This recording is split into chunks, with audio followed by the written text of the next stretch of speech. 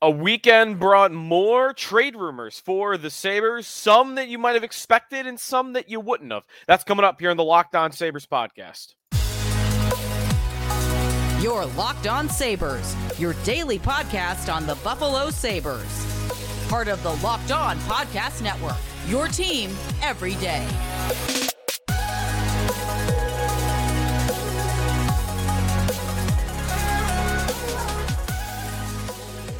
And thanks for making Locked On Sabres your first listen every day. We are free and available wherever you get your podcast, part of the Locked On Podcast Network, your team every day. Today's episode is brought to you by Sleeper. Download the Sleeper app, use the promo code LOCKEDONNHL to get up to a $100 match on your first deposit. Terms and conditions apply. See Sleeper's terms of use for details. A new week means more trade rumors for the Buffalo Sabres. We'll get to them. I've got one rumor that you're not going to be that surprised by, but is worth talking about, and another one that is completely out of left field that I don't think is going to happen, but it's worth talking about in the second segment of today's show.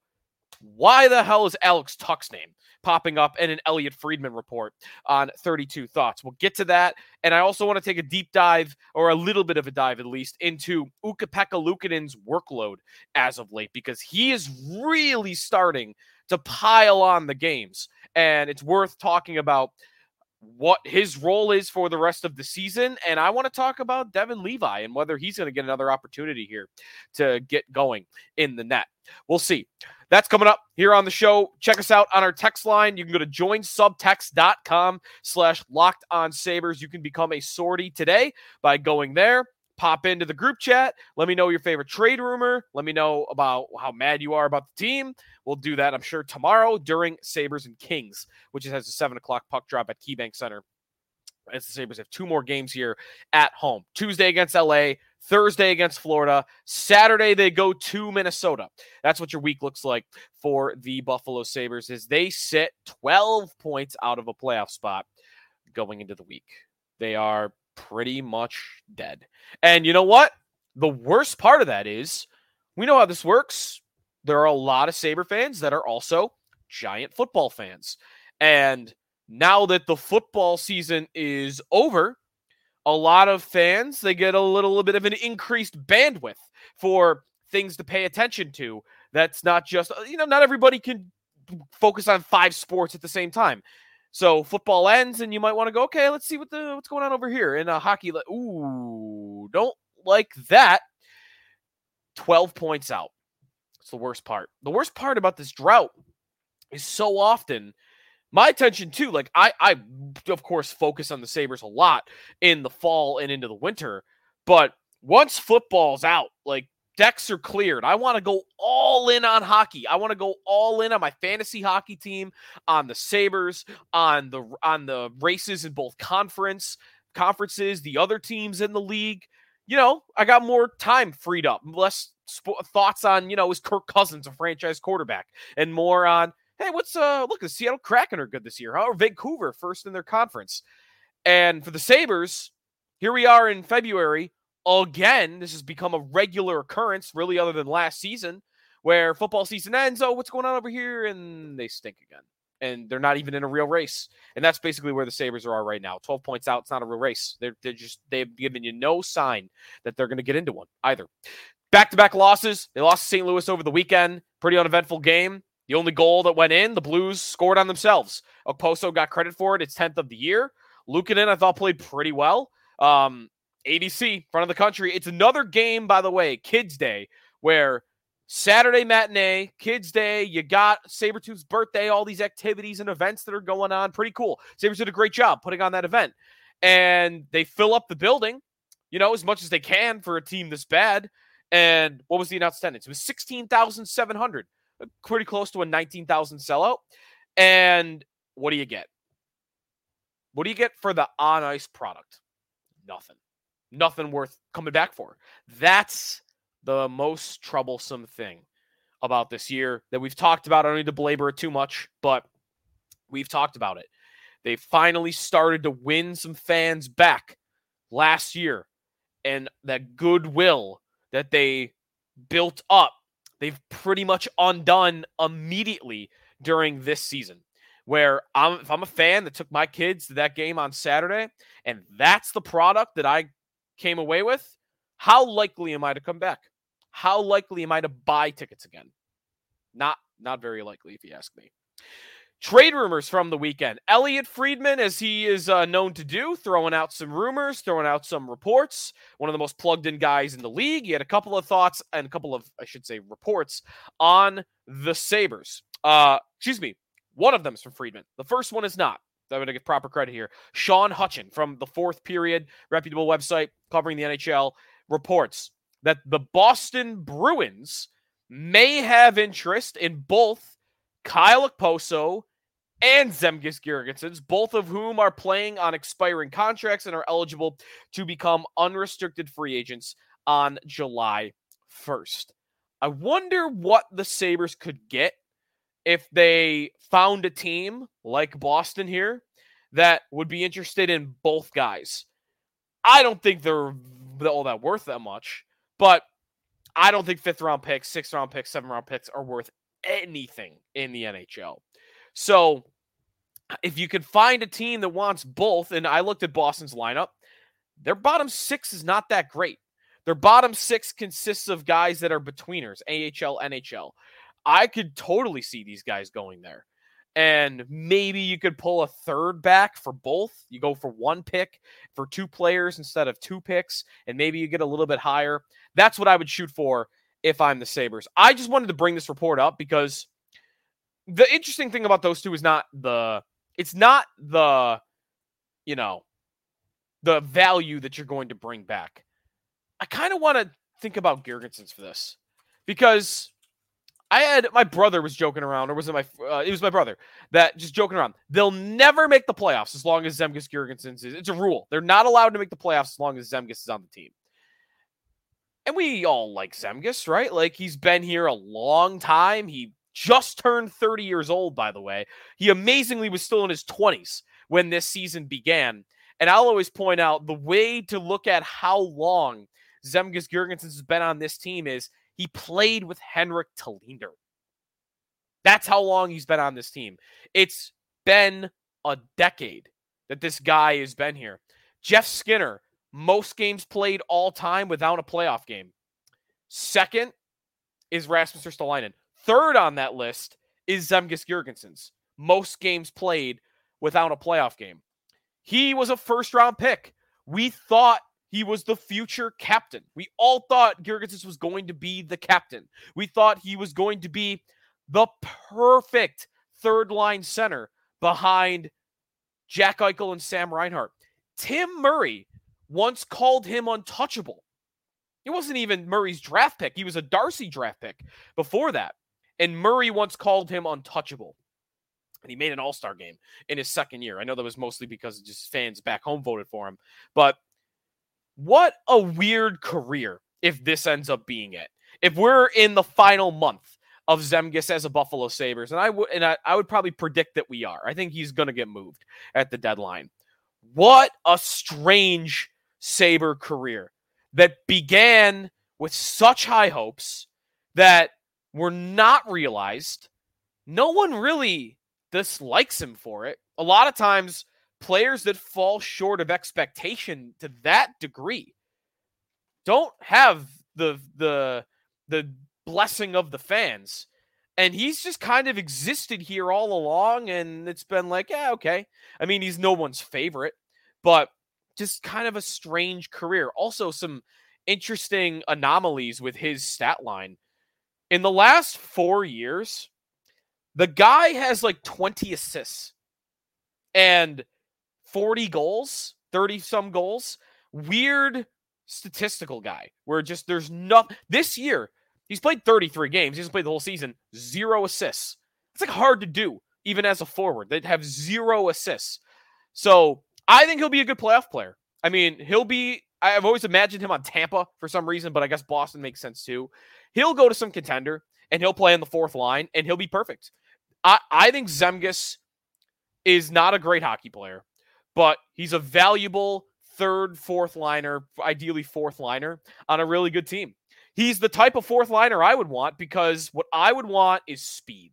I don't like the Ryan Reeveses of the world, the guys that just cannot move on the bottom of my depth chart. Zemgus is a great skater. He always has been.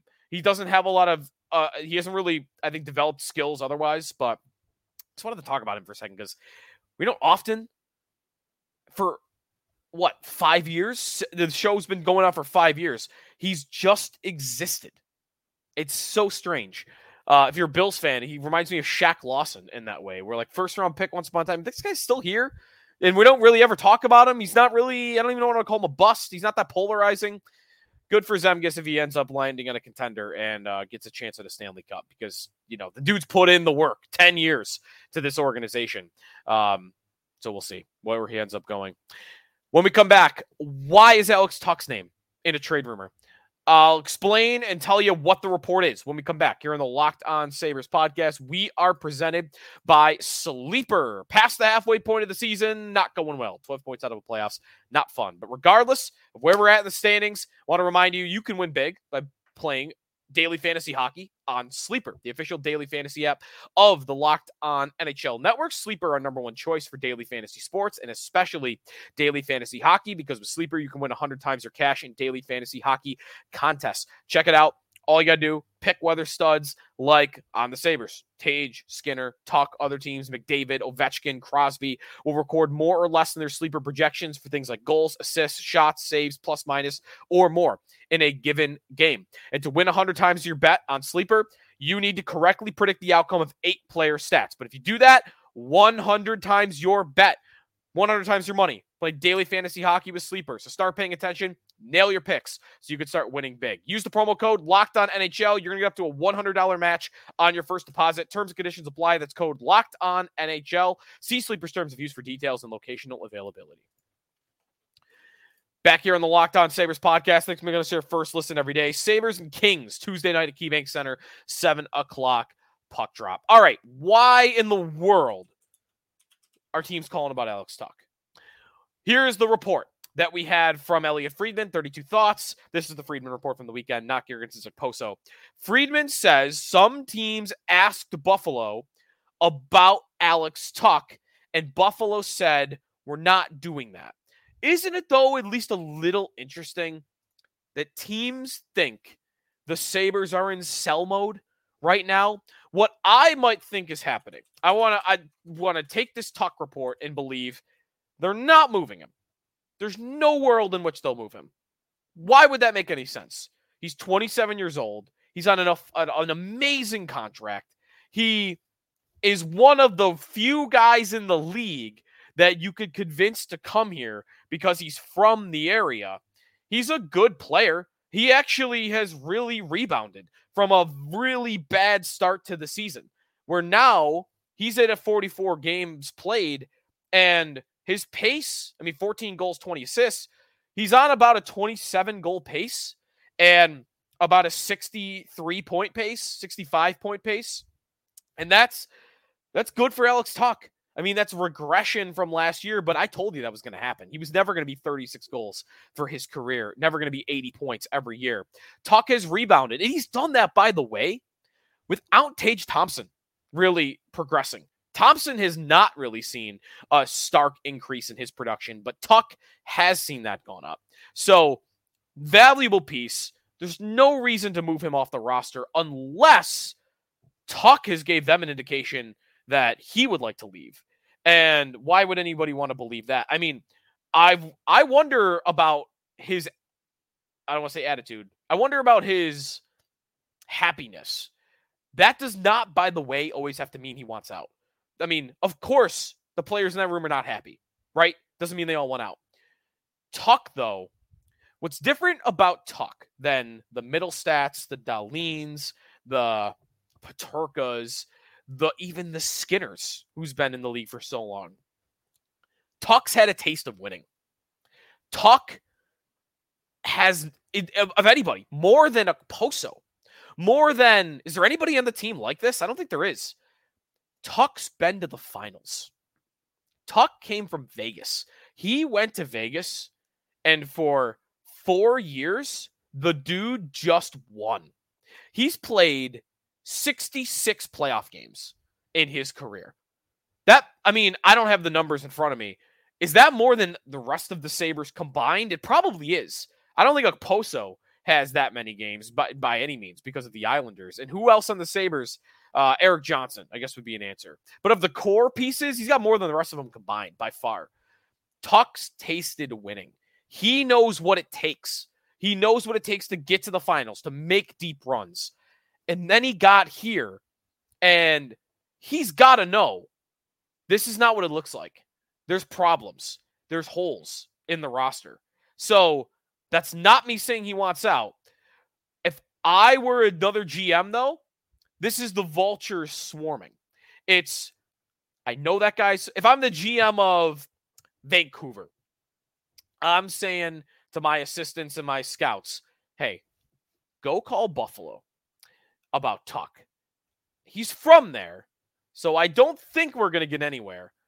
But that guy's played in the finals, and now he's playing in front of half-empty buildings, 12 points out of the playoffs. Just see. Vultures are swarming. That's what's happening right now. The Sabres seem like a team you could pick apart because of unhappiness and because of the fan attitude, desperation, you might think. And let's be honest, other GMs probably think Kevin Adams is a GM you could take advantage of. And that's not necessarily proven true to this point, I don't think. He doesn't make enough deals to see that through. But Adams' resume, this is why he's got to be careful. Because if I'm a veteran GM in the league, I might think that's a guy that I could take, that I could go after, that I could take advantage of. So that's why I think teams are probably calling about Alex Tuch. But there's no chance. 0.000% chance about Alex Tuch. So I don't know why that's out there. I guess this is it, right? If Friedman is saying the Sabres are saying that's not happening, then I'm imagining this is the last time we're going to say it for the rest of the year. Tuch has 2 years left on his deal, by the way, at $4.75 million. So at 29 years old in 2 years when he'll be up, I'm assuming the Sabres will still want to re-sign him to a deal. Hopefully by then, man, the playoff drought's over. You want Tuch on a good team. You want Tuch on a playoff team. He's a playoff type of player, man. And I don't blame other teams for calling, but come on, get out of here. It's insulting to think the Sabres would even move him. When we come back, let's look at the goalie situation. Just a check-in. Looks like Luukkonen's going to play again on Tuesday. It's getting pretty wild, the amount of work that he's getting between the pipes. We'll talk about that when we come back here on the Locked On Sabres podcast. We are presented by FanDuel Sportsbook. The big game is through, but you've got hockey. Baseball's not too far away, but you got hockey and you got basketball. Get buckets with your first bet on FanDuel, America's #1 sports book. Because right now, new customers get $150 in bonus bets with any winning $5 bet. It's $150 if your bet wins. Bet on all your favorite NBA players and teams. My Denver Nuggets, check them out. The Joker. Quick bets, live same-game parlays, exclusive props, and plenty more. Just visit FanDuel.com/locked-on and shoot your shot. FanDuel, official sportsbook partner of the NBA. Back here on the Locked On Sabres podcast. Thanks for making us your first listen. Your next one should be Locked On Sports Today, the first ever national sports 24/7 streaming channel on YouTube that is now available on Amazon Fire TV. Find the Locked On Sports Today channel on Amazon Fire TV. Check it out. They'll be spending plenty of time reacting to Kansas City and San Francisco over the next couple of days, I'm sure. All right. Sabres and Kings, Tuesday night. Ukko-Pekka Luukkonen going to start again. Luukkonen will now, after this game, will have played 10 of 11. Devin Levi has played one game for the Sabres going back to January 9th. In the last month of Buffalo Sabres hockey, we've seen one game where Ukko-Pekka Luukkonen was not between the pipes. Eric Comrie, who, by the way, has been backing up for Luukkonen while Levi's been down in Rochester getting some games under his belt, Comrie has not played since December 5th. So it has been 2 months since we've seen Eric Comrie between the pipes. By the way, if you are interested in how Levi is doing down in Rochester, he's doing pretty well. To be fair, take it with a grain of salt from me because I'm not watching these games day to day. All I can do is look at the stat line, and I can tell you that in 7 games for the Amherst, we're looking at a 3-2-2 record, but a 9-12 save percentage, which is a very nice save percentage for Levi, even all it being down at the AHL level. So Levi's getting his reps, got to further that development as much as possible. Comrie's up here backing up anyway. Who cares? Luukkonen, meanwhile, continues to get a lot of the work. I'm very curious to see how they treat this from here till the end of the year. And maybe we'll get some indication of what their future plan is in that. Whether Luukkonen for next year can be trusted enough to be the legit number one. Or if eventually they want to work Levi back in to see if he can take a step up in workload for next year. But I don't know that you want to go into the offseason without getting more of a taste of Levi at the NHL level.